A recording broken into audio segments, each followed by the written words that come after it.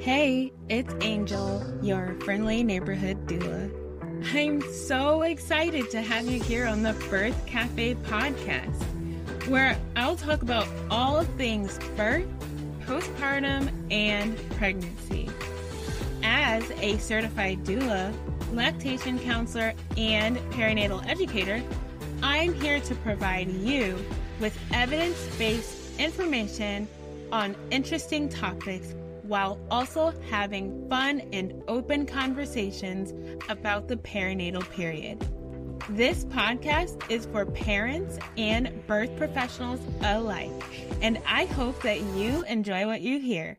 So grab your favorite cup of tea or coffee, sit down, get comfy, and let's get started. Hi everyone, I'm so excited for everyone to be here, and if you're watching the replay, welcome to this webinar. I am crazy excited. My inner lactation breastfeeding hit is like fangirling right now talking to Kathleen. If you are in the birth world at all, you probably have heard of her book, Breastfeeding Made Simple.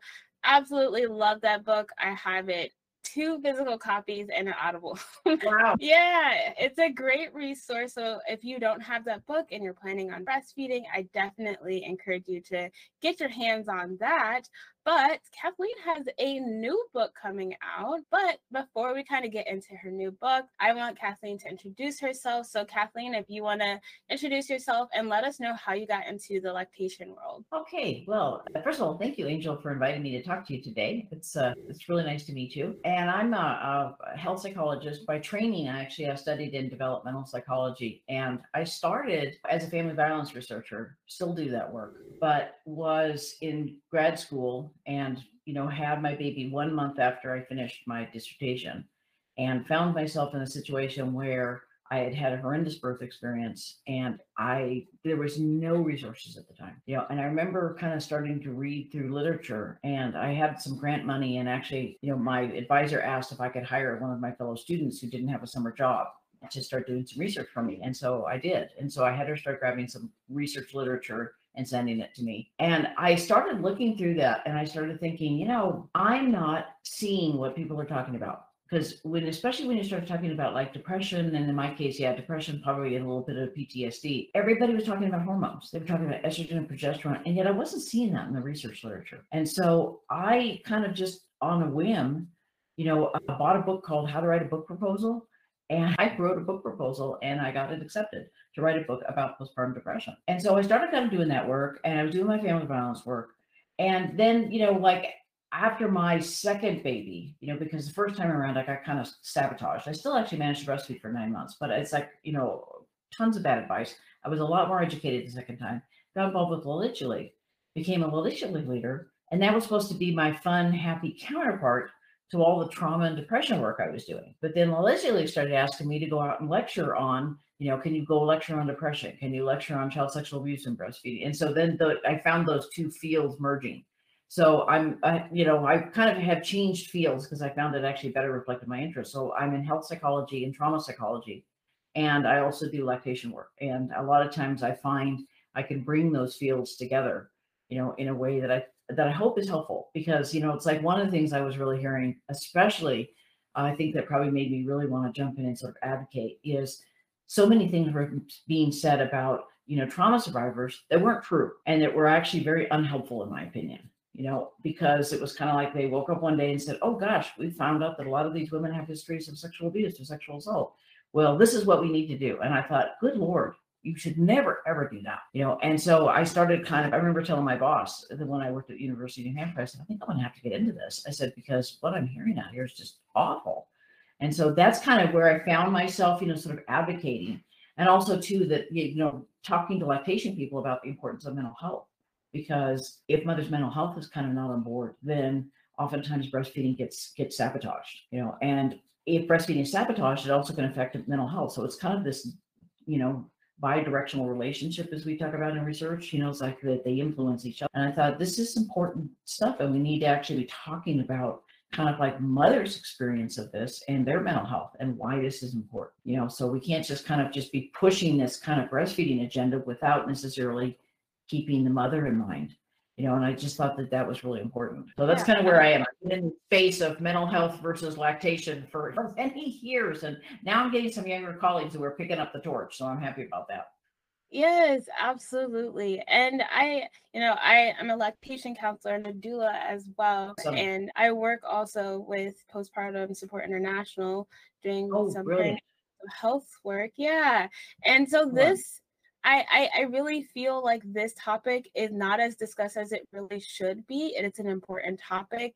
There's a lot of misconceptions and myths about breastfeeding and mental health, but we want both moms' mental health, of course, be well, and we do encouraging moms to also breastfeed their baby. So how do we kind of blend those two together where we can support mental health with breastfeeding, as far as like if mental health is affecting breastfeeding or vice versa? Should we continue breastfeeding? What are your thoughts on that? Well, this is the kind of interesting thing. As I kind of started telling you, it's something I never, ever expected to find, because I knew that depression could impact whether you continued breastfeeding. Okay. So that was kind of the focus I had, but I didn't realize until many years later how much breastfeeding actually protects mental health. It's like, I always knew it was important to the mothers. And that's actually one of the reasons why I got into kind of really sort of advocating for this, is because, I found out, this was actually kind of funny, but I started getting these phone calls. It was back in the days when, there was no internet and no email, and it's probably hard to imagine that. But I was getting all these phone calls from women all over the country, several a week, saying that they had called the Lacia League and, were told to call me. And I found out about 3 months after the fact, after getting all these phone calls, that one of my friends who worked there at the national hotline, it's like anytime anybody called and said they were depressed, she was giving out my home telephone number. And so, it kind of made me laugh when I was like, okay, well, that explains it. She says, I hope that's okay. And I said, well, it's a little late to ask that, isn't it? But anyway, the calls were just so similar in many ways. They all said, I've just been diagnosed with postpartum depression, and I'm told I have to wean, and this is the only thing that's going well. And at the time, we didn't even have the basic information about, is it safe to continue breastfeeding if you're on antidepressants? Because again, like I said, all these women that were, they were under the care of like psychiatry, which actually, again, was sort of the standard treatment at the time. And so I just really thought, I need to find some answers, and that's really kind of what made me kind of dig more heavily into the clinical aspect, which I kind of had never really meant to, because my training is all in research, and so, but I had to do something. I was listening to these stories and they were just breaking my heart. But what we found, and this is actually something that came up many years later, is that breastfeeding, particularly exclusive breastfeeding, actually protects mother's mental health. And it does it because it turns off the stress system, and it's the stress system that underlies depression. And so it actually physiologically changes the mother's stress system, which actually really makes sense when you start looking at long-term health effects. Like, for example, we know in a huge sample, it was like 139,000 women, the average age was 63. Okay. And they found lifetime protection for these women in terms of cardiovascular disease, high triglycerides, diabetes risk. I mean, number one killers of women. And it lowered their risk the longer they breastfed. Wow. So again, it's the same physiology that actually protects mental health. We see this kind of activated stress system, particularly the inflammatory response system, that breastfeeding, because of oxytocin, turns that system off. But where you get the best benefit, the strongest benefit, is with exclusive. And that's the thing, especially when somebody has any mental health issues, is the first thing that people interfere with. They get in there and they say, well, let's give the baby a bottle at night so you can sleep, And what we find, and this is actually not just our study, but this was actually now several studies in a row have found exactly the same thing. So I think we're onto something here. The mothers actually get poorer sleep when you do that. Okay. So you think you're helping sleep, but you're actually making it worse, and you're actually lowering their protective factors and increasing the risk of depression. You think you're decreasing the risk, but you're actually increasing it with that advice. Wow. Yeah. It just kind of blows your mind, doesn't it? Yeah, absolutely. That is so interesting. And I know you covered that a little bit in your book, on Breastfeeding Made Simple. And I just found that so fascinating, because it's when a mother is struggling with sleep or struggling like with postpartum depression, one of the things that we go to first is breastfeeding. Maybe you should stop breastfeeding. Maybe you should cut how many feeds you're doing with the breastfeeding. Maybe your partner should just give the baby a bottle at night so you can get some sleep. But here the research is becoming clear that it has the adverse effect. Exactly. It has the absolute opposite effect of it. It's interesting because even Brooke Shields was talking about this in her book, and it took me a while to dig up the quote. I'm like having to leaf through the whole book to find the quote. But she was talking about how everybody was pressuring her to stop breastfeeding. She just had this really amazing quote. She was talking about they didn't realize that it was my emotional connection to my child. If I had any hope of getting through this nightmare, it was because of breastfeeding. And she said, I was hanging on to it like my lifeline. It's like, it's just a really kind of an astonishing statement. And she had so many things working against her. She had this horrendous birth experience. My mom actually, I think, saw her on Oprah or something like that, where she was talking about her birth experience, where it was like a life-threatening complication that she had. No wonder she was depressed, and everybody expected her to just sort of get on with it. And that isn't actually what happened. And, so it was amazing how she like really recognized that. And that was the story I heard from the mothers. This is the only thing that's working for me. Why would I want to? Right. Yes, absolutely. And, as a doula, I counsel with my, the clients that I work with about how much birth can really affect breastfeeding, how Absolutely. your birth went can affect breastfeeding, but not only can it affect breastfeeding, your birth can affect your mental health as well. So birth trauma is a real thing. And so it really can have a negative impact on mom's mental health and her breastfeeding experience. So this is why this conversation is just so important to have. And even in the mental health community, what would you say in the mental health community, what are their views on supporting moms with breastfeeding and their mental health? I would say we still have some work to do. I would say that there's people that are getting better about it, that they're getting a little more educated about it. Because, when I first started, it was absolutely wean the baby. There was no question about it. And, I remember being at a conference one time, and I was just appalled at what I was hearing. I was listening to this, and, somebody was telling me at lunch, she says, oh yeah, and there's a doctor in our community, and if a mother is at risk, just at risk for postpartum depression, he was sending her home with estrogen patches on. Wow. Estrogen's going to block breastfeeding. And I said to her, so I'm trying not to like shriek, to admit it was a little hard. But I said to her, well, I'm really pleased that he is taking such a proactive view. I said, however, I'm worried that that intervention is actually going to really make it impossible for these women to breastfeed. So you're taking their choice away. And she said, and it was like you could just see the shutters come down. And then she said, oh, right, you're the breastfeeding one. Oh my goodness, no. I thought, yeah, guilty. But yeah, I remember hearing a 2-hour presentation from a big treatment program. It was one of the biggest in the country at the time. There was not a word said about breastfeeding in the whole time, talking about, the mom's perinatal mental health. It was just not a thing. Right. But I will also say the interesting thing is it was not a thing to talk about things like sexual assault. They didn't think that had any impact, and it's just, how could you think that hasn't, because it has so much impact in the rest of women's lives. Why wouldn't it have impact now? Right. Yeah. Do you want to talk a little bit more, maybe like touch on that topic of, sexual assault and breastfeeding and how that may affect her breastfeeding experience? Well, as I kind of mentioned, one of the reasons why I decided to sort of jump in is because I was hearing so many negative things. It's like I was at conferences, and I remember actually hearing in a conference, it was a midwifery conference, and it was a midwife saying, which again surprised me because of the midwifery kind of worldview, but she was saying, well, if you suspect a woman has a history of sexual abuse, sexual assault, you need to confront her with it and say, that she has been. And I thought, I'm just sitting there in the audience. I was feeling assaulted hearing that. Wow. I thought, wow, first of all, none of your business. Right. Women actually have a right to decide who they want to share that information with. Right. Pushy and obnoxious about it. It was like, I was just horrified. I was horrified when I heard that. I just thought, no. I'll tell you something, from years of working with moms around this issue, it really, really, really depends. It really depends on kind of the mom's experience. It really depends on kind of her motivation. What I've kind of learned to do is find out what she wants to do, and then we support her from there. Right. There are many mothers, even with pretty significant trauma histories, who want to breastfeed. It's important to them, and it may not always be easy, and it may not be something they even honestly like, but it's important to them. And I think it's awful when we take away their choice there and say, no, you don't need to do that. You don't need, or when we sit there and we plant doubt in their head. Oh, you're probably going to have problems. Oh, you're probably going to have a low milk supply. Oh, you're probably not going to be able to do it. It's like, why would you say that to her? Right.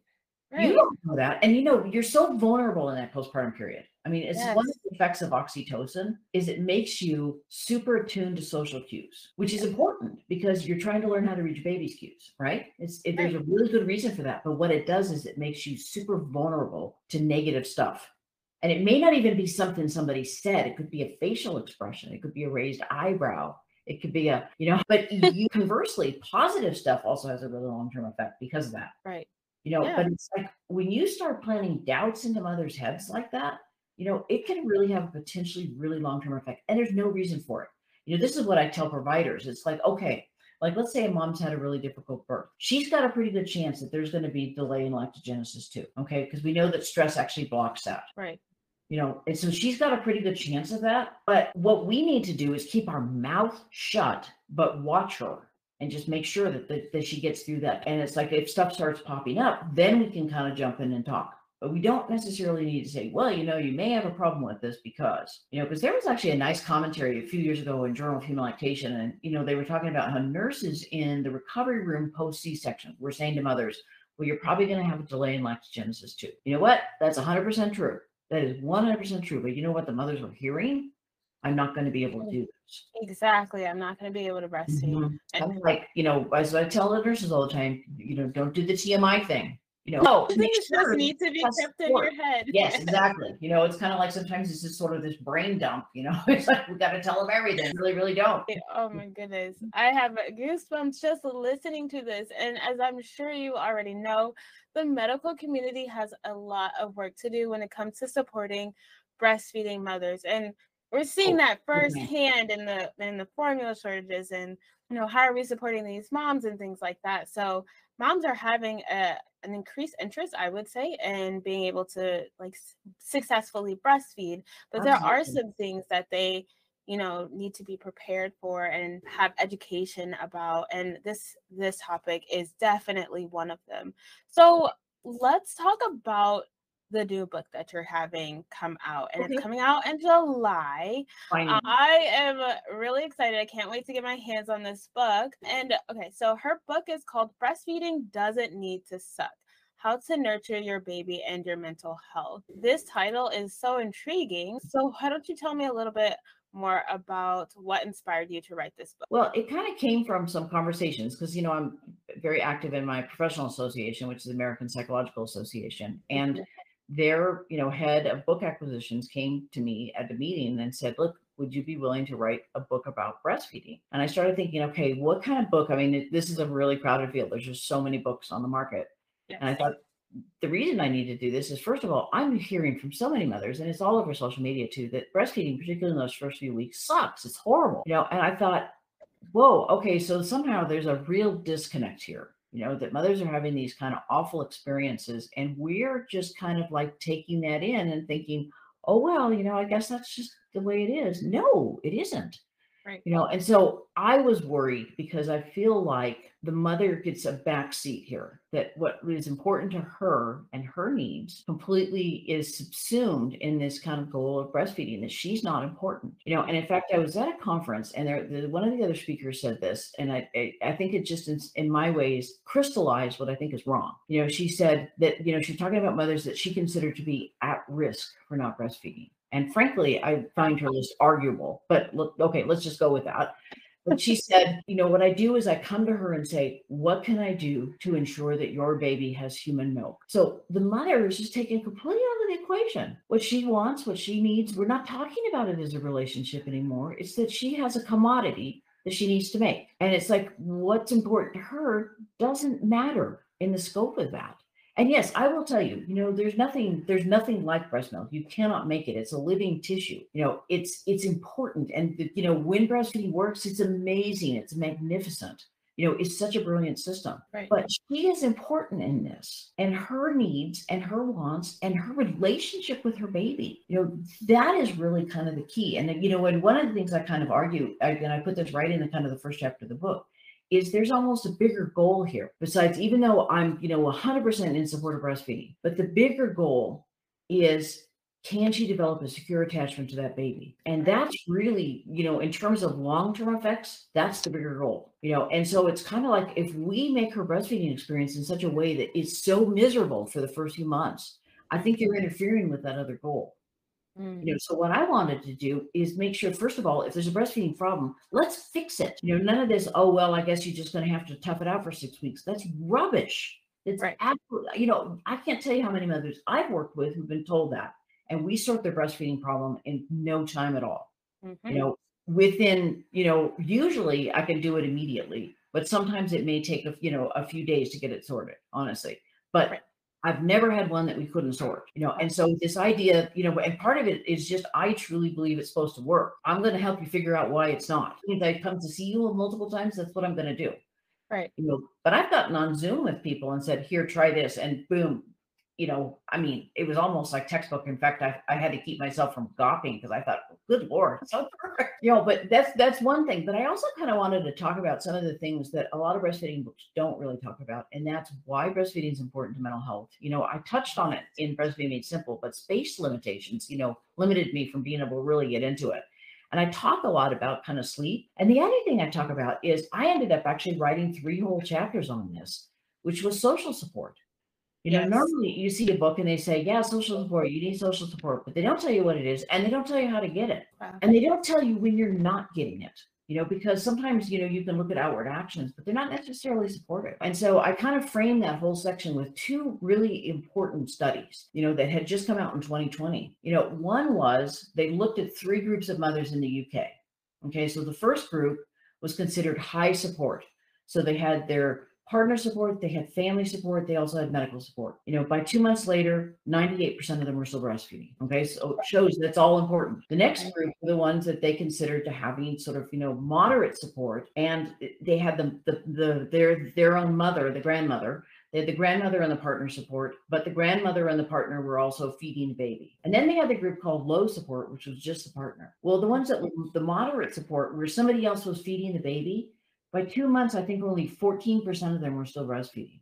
Wow. And then the quote low support group with just the partner was 48%. So It's not like it's not supportive when somebody else is feeding the baby. All the lessons we can learn. And it's also too, it shows you the whole village bit is really better. Partner support's obviously key, but the whole village bit is even better. So we can get everybody on board. That's even better. But the second study actually was talking about how, the different types of support. It was like informational, emotional, and sort of practical support, right? And so having the right information, providing the practical support. So, making sure that all the other kind of house stuff is taken care of, that she has food, that she has drink, that just this practical, kind of doula stuff, postpartum doula stuff. And, then the emotional support, which is kind of like, her wants, her needs, kind of like her feelings about it. And they found that if particularly the partner, just looking at partner support, provided emotional support, found out what she wanted, what her goals were, her desires, how she was feeling. If that was provided, then the other 2 types of support were perceived as being helpful. But if her needs were not addressed and what she wanted, she experienced those other 2 types of quote support as not support. And in fact, her breastfeeding rates went down. That she experienced information and practical support as coercive, not as helpful. So it's really, it kind of goes back to what we used to learn in intellectually. Support the mother first. That's the first thing. That's the key thing, and then these other bits can actually be then helpful. And so it's like, that's what I ended up going through basically kind of 3 chapters. So I talked about kind of family in one, and kind of how tricky that is, right. And then we talked about kind of medical and kind of, that lactation consultant. And then we talked about what it could be in terms of like looking at postpartum doula support. Right. Yeah. Yeah. And so, that's something I don't think you see in a lot of other books. And I had a whole section on sleep too, and kind of like gave sort of pros and cons of bed sharing, impacts mental health. And if you're mixed feeding, bed sharing is probably not a good idea. That's actually one of the surprising things we found in our study, that it tended to make the mothers more anxious. They got less sleep. They were way more angry and irritable. Well, yeah, we did find out in the studies that bottle feeding they can lose a little bit more sleep. So I can imagine combining those two, you're putting a lot on yourself. So. I think also too, you don't have that tool to help the baby get to sleep. So if the baby's Right. taking longer to get to sleep and you're sitting there, and your baby's fussing around and moving around, so you can't sleep, crazy how that happens. But I've never seen another study that actually really looked at that. And I thought, well, that's actually really quite interesting.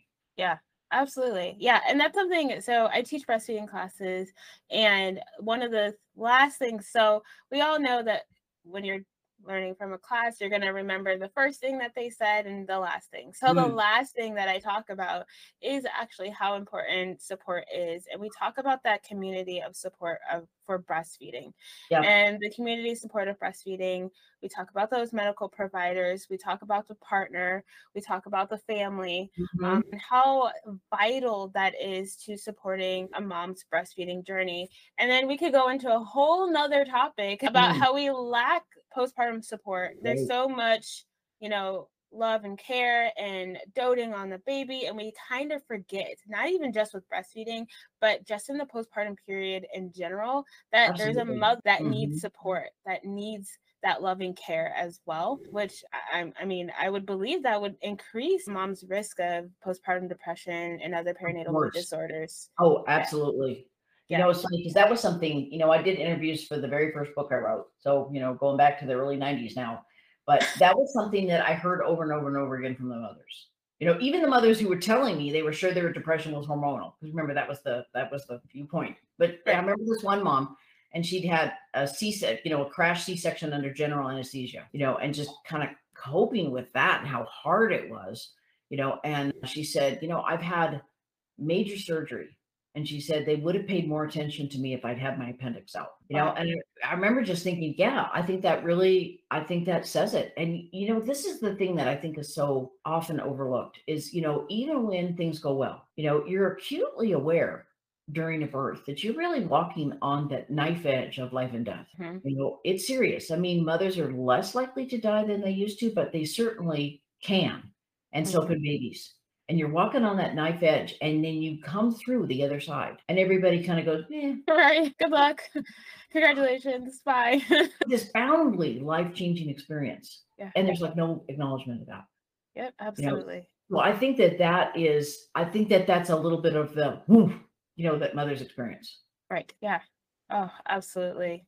Man, and I'm so glad that you are touching on this topic. I'm a part of a couple of perinatal mental health groups, and it seems like it's not talked about still.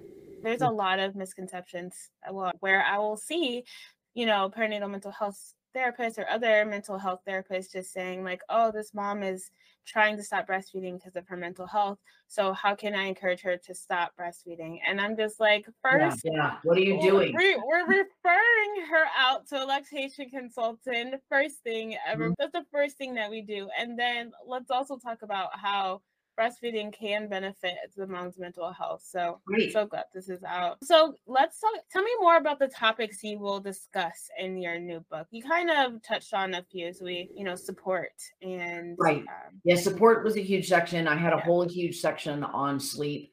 One of the things I kind of talked about too were like some of the things that really aren't breastfeeding issues, but can knock you sideways if you don't know about them. And sometimes you think, okay, well, if I stop breastfeeding, it's going to help with that. And it doesn't, because it's just inherent in postpartum. We talked about, things like isolation, like how so many times new mothers are just completely isolated. And we somehow expect they're going to have great mental health with that. That's not good for anybody. We found that out during the pandemic, didn't we? Right. Yeah. And so it's kind of like, and they do that in prisons as a punishment. Wow. It's kind of like, why would you expect this wouldn't impact you? We talked about incompetence, about how like a lot of times, you may have been in a situation where you were at least competent. You were out in the world and you were doing things, and you were able to kind of, accomplish things. And all of a sudden you're just a novice again. Right. And it's like one of the things I say is, there's a difference between learning and incompetent. You're learning something, and your baby is learning something hard. And I said, you just made a tiny little human being. I said, that's a huge accomplishment. Right. And so that can actually be something too. You just think, so many moms I've talked to have, gone back to work even earlier, because they just want to get back into feeling like they know what to do, and so that we know if a mom goes back to work in the first few weeks, it does tend to sabotage breastfeeding. It's very hard to maintain it with that. Yes. Yeah. And so that can, and sometimes it's a necessity, unfortunately. We're still not at a place where people get paid maternity leave, that's kind of a whole nother social issue. And believe me, I did actually touch on that. But like they just the feeling of confidence, and also just that sense of idleness that you should be up doing something, when Yes. all you're doing is just sitting there all day nursing your baby. Yes. And that is actually probably the number one thing that I hear when I'm doing my postpartum visits with the moms after they had their baby and they're breastfeeding, and like they're just like, I feel like all I'm doing is just sitting around doing nothing. Like, and I want to clean and I want to do this and I feel like that also comes back to support a little bit as well. Yeah. Maybe in our culture too, sometimes we as women, we're just like, we feel like we have to be superwoman. We have this superwoman complex. And so we just feel like, oh, well, I just need to go back to doing everything that I was doing before, which I actually wanted to ask, do you touch on the subject or the topic of the snapping back or going back to normal? Because that is something else that I commonly hear from moms, is wanting to pretty much snap back to where they were before they had their baby. Right. Oh, yeah. No, I talk about that a lot, because it's kind of like, you have this idea that, you want to go back to your old self. And it's kind of like, well, you've had this life-changing experience. The old you doesn't exist, but you've added a wonderful new dimension to your life, but it can be hard at first to incorporate that, and kind of like, what's a reasonable goal? Yeah, definitely talk about that. Yeah. Like I said, I really do focus a lot on the mental health and kind of like, what is the mom's experience of this, and how can she kind of think it through, so that, she can get what she needs, she can get the support she needs, that she knows that she deserves it, and it's okay to seek it out. It doesn't make you weak. It's like, I hear so many like versions of the story about, well, a woman in the field and she gets right back to work. When you look at lower income countries, okay, where they have far fewer resources than we do, that's not the norm. That's actually when there's deprivation, when there's severe deprivation, you actually see in a lot of other countries, that they do a much better job of supporting new mothers than we do. Like, there's even like ceremonies where they are reintroduced back into the community. There's all kinds of practical support, because they know it's absolutely essential to the survival of that baby. Yes. And so they do a lot of things where they, there's a lot of rituals in different cultures, head wrapping, belly wrapping, massages, certain foods you only eat during the postpartum period, certain foods are what, they're all things that mark that this is a distinct period. Right. Versus, our mothers come back and whoop, they're back into their life. Nothing that marks that time. And so then they feel like, that's when I think they really feel pressured to kind of like get back to it, and it's kind of like, it's okay. And I even actually explain it in terms of the wisdom of your body. You have just made a little human being, and let's see, you're going to, your body is actually saying, okay, you need to rest from that and just kind of focus right now. And that you are actually doing something, you're doing something incredible. But you may not feel like you're, quote, doing something. So then I even talk about, okay, so if you just absolutely feel like you must do something, I talk about some things like, well, using a baby sling, you can kind of maybe walk around, and if you want to pick up a couple of things, or, hopefully you're going to have help. That's ideally what you want, or even just like renting one of those rolling tables that you can get from medical supply companies, and, like they have in the hospital, but those can be handy, especially if you're one-handed. Wow. That's a good tip. I've never heard that before. Yeah. And so I try to kind of think about some things like that to kind of just help you cope. But the idea is, what I really want to reinforce is, this is a challenging time, but it passes. Right. And you don't have to do anything other than just be. Yes, absolutely. Yeah, we got slow down. I feel like moms usually, and I have to tell this to my moms, like sometimes you have to kind of grieve that old self, that old normal that you have. Right. And then come to terms with what your new normal is. I like to call it a new normal. You have new normal. So that new and in many ways improved normal. Yes, absolutely. So it's like they may actually, you're right, kind of grieve for that old self. And then one of the things I kind of say in a lot of different places is, your old self is still there. But it's different now. It's got an extra dimension to it, and your life is enriched, and it may not seem like it right now, but it actually, you will see it. And it's like, I want you to kind of aim toward that. The other thing I did is, when we did this in Breastfeeding Simple too, is I said, okay, so I'm going to talk to your left brain now. I said, I want you to get a calendar, and I want you to count out 40 days. Yes, that's so brilliant. Yeah, I remember that in the book, and I'm like, wow. And so I tell my moms that, like, all Yeah, the 40 days and 40 nights, things yeah, really, there's a big shift in the baby's brain development at about that time, and so you find things get a little more regular. I mean, the things are kind of always changing with the baby, but there is sort of a marking of that. But I said, get yourself a calendar and mark that, because it's going to give you something to hang on to when you think this will, quote, never end. yes, yes, absolutely. So, what do you think moms can do to prepare to protect her mental health prenatally? Are there things that she can do while she's pregnant to improve her mental health? Yeah, I really think some of it is thinking about some of those things that we talked about in terms of like the isolation and the incompetence and the just feeling like, you're out of the loop, the idleness, to kind of think about, okay, one of the things that really kind of gets a little bit morphed in that time is the postpartum time, is you lose your sense of time, and we just actually had a really interesting paper that I just accepted for publication in the journal I edit, which is Psych Trauma. And they were talking about that being a major issue, and how that actually contributed to sort of the trauma of that experience, is losing the markers of time, like, is it a weekday or is it the weekend? Is it, you just kind of, everything sort of ran together. And that definitely is true when you're a new mother and you're, really sleep deprived. And so one of the things I would say to plan to do is kind of have a little bit of a loose structure in your day. Like, for example, one of the things that I said, get dressed every day. Don't hang out in your pajamas. I mean, I'm talking yoga pants and t-shirt here. We're not talking about fancy, but put some day. You will feel better. And yes, it really is okay for you to take 5 minutes to go take a shower. Sometimes people think, oh, my baby needs me. Well, feed your baby, hop in the shower. Baby's gonna be okay. But just to do kind of things like that, just like I said, just the simple act sometimes of putting on some fresh clothes can actually really kind of change your outlook. This is actually a lot of my friends who were kind of really lost when they suddenly had to go home to work. They didn't know what to do. And they're kind of like that attitude. If I could be in my pajamas all day, and I said, really, honestly, I said, as somebody who has telecommuted for many years, I can tell you honestly, it doesn't actually help you to do that. It's better if you kind of like, you segment and you think just loosely, okay, what time will I eat lunch? What time will I go outside with the baby and maybe take a walk? And it can just be just up and down in front of wherever you live. You don't even have to go far.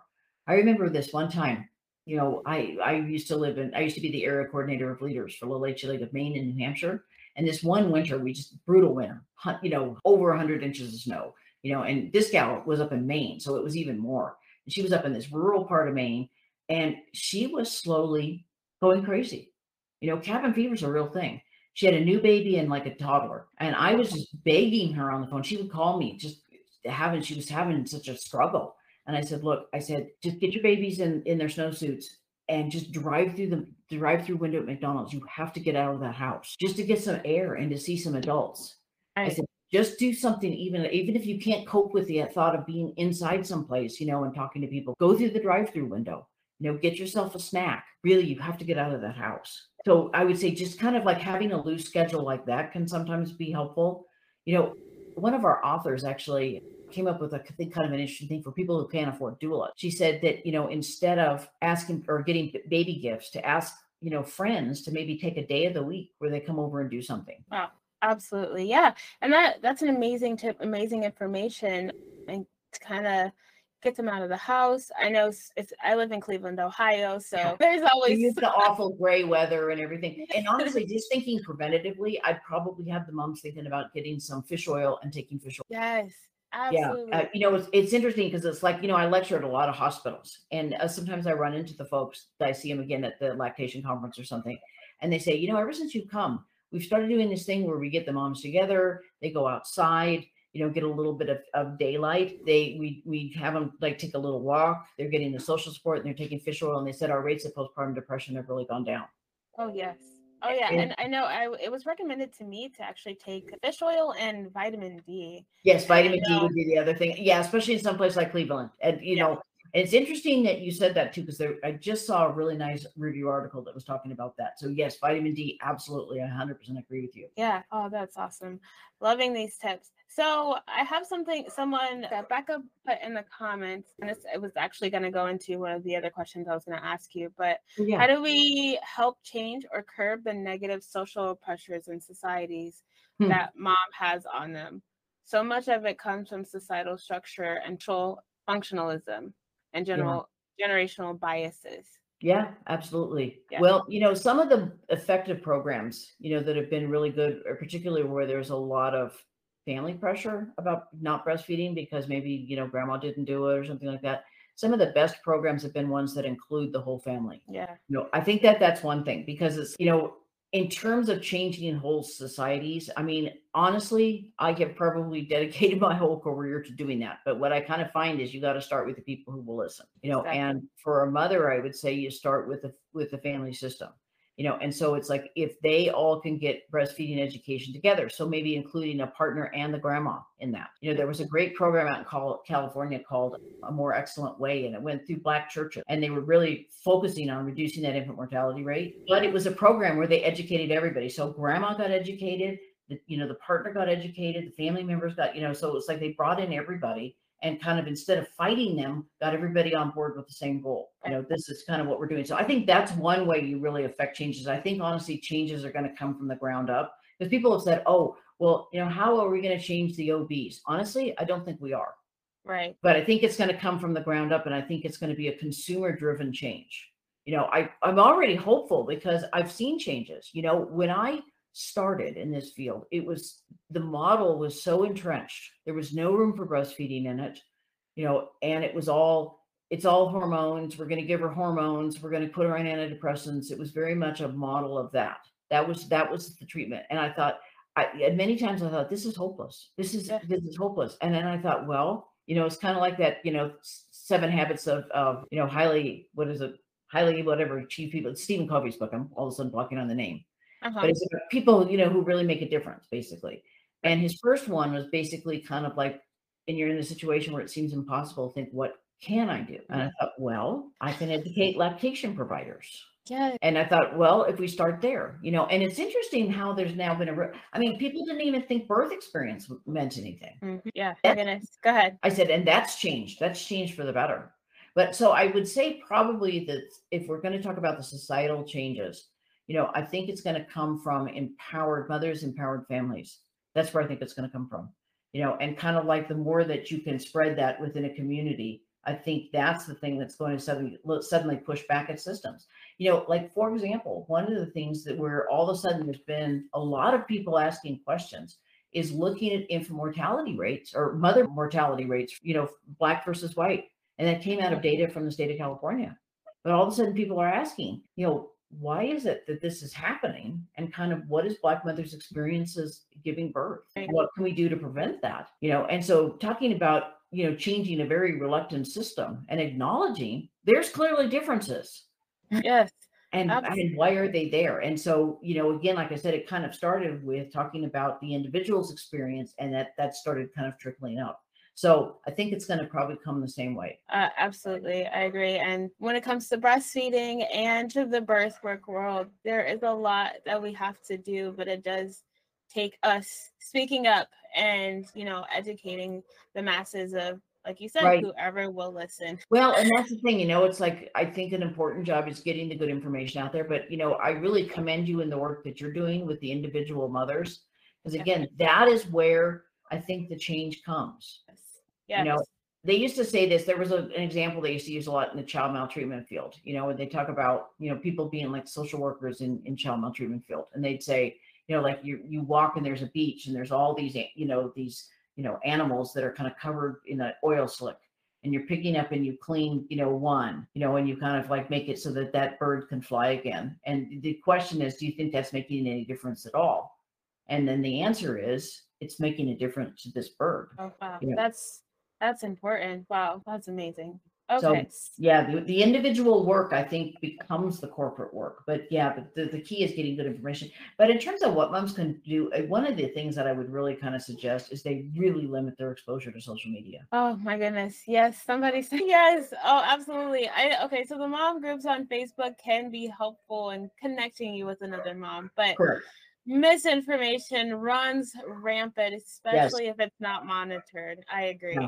And I would say, like if you have some curated sites that you recommend, that would be it. And one of the things I actually also recommend is that they limit their amount of phone time to about a couple hours a day. And Oh, even a couple hours a day, I think is a lot. But I mean, let's be realistic about what can we do? Because to a baby, a mom engaged on their phone, they look like they're depressed. wow, wow, that is so. I just saw like a mom. It was a Facebook video going viral, and the mom is like holding the baby and rocking the swing, and then she like looks up from her phone and she feels like she lost her baby, and so she's searching everywhere for her baby, only to realize that her baby is in her arms. And that was just like, wow, Wow. like, oh, our phones can really just kind of transport us and kind Yeah. of take us out of reality.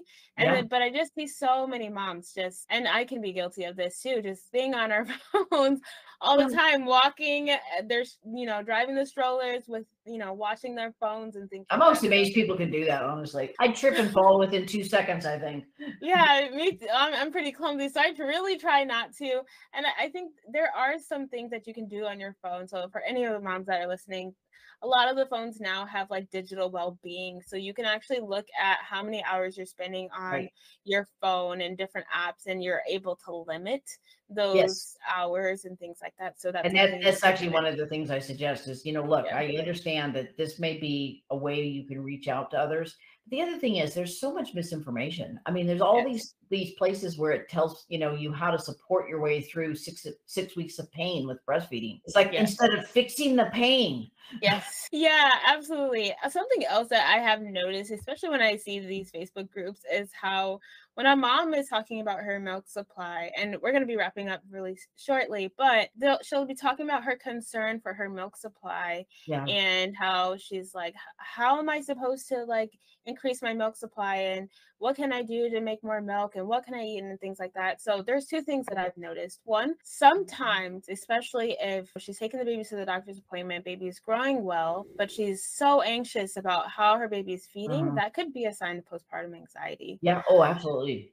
Yes. The other thing is that when there's a concern about the milk supply, is instead of figuring out, and I see this with providers, Mhm. other moms and things like that.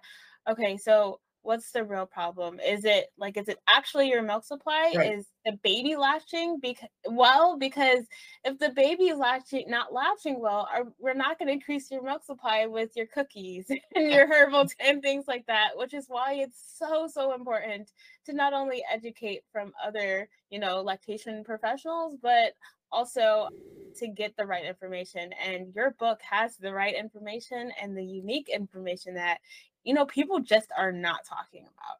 So, Well, and you're 100% correct. I think the two things are, like is the baby effectively latching and actually taking in milk, yep. and how many times a day are they doing that? Because again, Hmm. like a lot of times, when people say, "Well, can I take fenugreek?" Okay, well, let me ask you a question. How many times a day are you emptying your breast? And it's like, Yeah.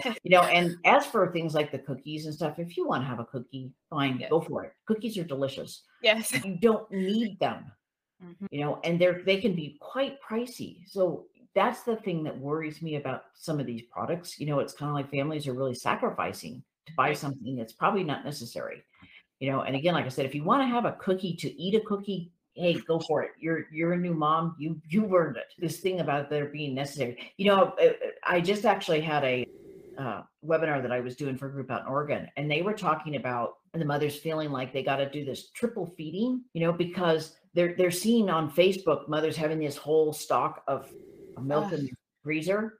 yeah. And it's like you don't need to do that, but you may No. feel like you're slacking if you don't have that. Yes, yeah, yeah. I come across it so many times where they're like they have like 3, 4, 5, packs of milk in their fridge, and they're like, well, I, Right. I feel like I'm not making enough because I don't Yeah. have this whole freezer full of breast Oh, milk. And I'm like, well, first of all, you don't really want an oversupply of milk no. because that's so uncomfortable. I was an over, And, so I know. and how is it to do that? But I will tell you this, and this is actually kind of what I said too. Before my son Ken came to work for me, he was working in a medical waste disposal, and he actually had to incinerate bags and bags and bags of breast milk. Oh my gosh, your Yeah. heart. Yeah, no, that's what I said too. But I mean, it doesn't last forever. And this I think was coming from milk banks, but they had to incinerate it because it had gone off. And it's like, it eventually does. And so it's, again, like I said, do not knock yourself out over feeling like you have to do this. You don't. Absolutely. I think the Kelly Mom site's got some really good guidance on how much you need for when you're returning to work. Yes. And if you want to have maybe an extra week on top of that, would that make you feel better? Yeah. But really, honestly, that's what you need. Yes. Yeah. So do you have, real quick, 5 quick tips for breastfeeding moms? I would say, let me think about this. I'd say, first of all, if it hurts, get some help. And if the person tells you it should get better in a few weeks, go get somebody else. Second, I would say it's okay to ask for help. No, it's okay for you to receive help, that it doesn't make you weak. It doesn't make you a slacker. I would say get out every day. Even if you just do nothing but walk around, on the sidewalk in front of your house or your apartment, get out, get some air, get out of that house. If you're not feeling like something is support, feel free to move on to the next thing, and also to try to have people that are around you that are on the same page. This is a time when you get to pick, because if people are stressing you out, it's okay to not see them for a while. And I'll give you a perfectly reasonable hormonal explanation for why you shouldn't do that. And that is, the stress hormones are going to suppress your oxytocin. So it can actually, make it harder for you to breastfeed if you do that. So you have a perfect excuse for, if somebody's stressing you out, it's okay to limit how much time you see them or not see them at all. That you want people around you who are going to be on the same page and that are supporting you, that you feel supported. And it's like, even if it means dropping into a breastfeeding cafe, or, talking to somebody on the phone, or, getting on a Zoom call, whatever you need to do to surround yourself with people who are kind of on the same page and support your goals, that's important. And I would finally, just as a summary to all of that, your mental health matters. It matters tremendously. You're not just there to provide a product. You are important. And what you're really trying to do is have a relationship. That's the thing that's on top of everything else, is that interaction, that relationship. And so if you're feeling like constantly miserable, it's time to, first of all, see if we can fix whatever it is that's making you miserable. But we also want to really be continuing to focus on that, and that's the important thing, and that you matter as a mother. And, if you had a horrible birth experience, if you're feeling really overwhelmed, it's okay to admit that and to talk about it. Yes. And to find somebody who will listen to you about that, and really listen, and not sit there and try to talk you out of it and say, oh, you're so lucky. It's like, well, you may not feel really lucky at this moment, honestly, but that's okay. But as long as we make sure that, you feel supported and that you feel loved during this, that's important. Absolutely. You have just dropped some amazing gems and facts and information. I'm so absolutely grateful that you came on to chat with me about this. So I know your book is coming out. Why don't you tell us when that is coming out and where we can find your book? Okay, so the book's going to be available on Amazon. It is actually, the hard copy is coming out in end of July, but I believe the Kindle's going to be launched the month before that. So end of June. So end of June, be looking for it. But you can also go to our website. We're taking pre-orders with a discount, and it's Preclarus Press, which is Praeclarus. And I apologize for that name. I named it before I found out you really shouldn't name your business something people can't pronounce. Preclaruspress.com. Okay. Yes. And so, again, like I said, if you can't remember that, remember, like, I have a little shortcut email that goes to my website, which is kktnow.com. Okay. Yeah, and I'll be posting the links in the email that I send out and in the video description. So I'll have that for all of them, along with where we can find you, which is, where can we find you? ktnow.com will take you to my personal website, and that'll have links to everything too. Awesome. Perfect. And if you guys are interested, some of the things that I talk about and that we've talked about in this webinar is in my breastfeeding class. So if you guys are interested in taking that breastfeeding class, just let me know, shoot me a message. It's been an amazing time with you, Kathleen. I can't even tell you. I'm my friend. She's also a breastfeeding counselor. Her name is Madison. When she found out I was talking with you, she basically screamed over text message. Well, tell her thank you. That's very sweet. All right. Well, is there any questions, Becca, that you have? Well, I would just say, first of all, I would actually commend you to take Angel's class. She knows what she's talking about. She tagged on to the 2 things that are absolutely critical. She knows something that many people who actually, have many more years of experience and a lot more letters behind their name don't seem to know. So I would say, I actually trust her ability to help you. And I said, I want to commend you, Angel, for the work that you're doing with families. I think it's so important, and it's just, it's amazing. And I want to actually support you in any way I can. Oh, I appreciate that so much. Oh gosh, you're amazing. I am so excited to, see your book, read your book, get my hands on it. And guys, when it comes out, I'm definitely going to let everyone know to go buy this book, because everything that she talks about is always so, so important and so vital. So just be on the lookout for the replay of this video. I'll include the links. And then Kathleen, if you want to send me any resources that we talked about, like the research articles that you've talked about, feel free to send me that, and I'll link that in the description as well. Okay. Yeah, I can do that. All right, perfect. So it's been so nice talking to you, and I'll talk to everyone later. Bye. Bye. Thank you so much. It was fun. Thank you. I hope you enjoy listening to this podcast as much as I enjoyed making it. Our journey doesn't need to end here. To find out more information about all things pregnancy, birth, and postpartum, head to my website, www.fruitofthewombbirth.com. You can also find me on Facebook and Instagram. Don't forget to hit that bell button to get alerts on any new episodes. And if you really like what you're hearing, give this podcast a 5-star rating. Can't wait to see you in the next episode.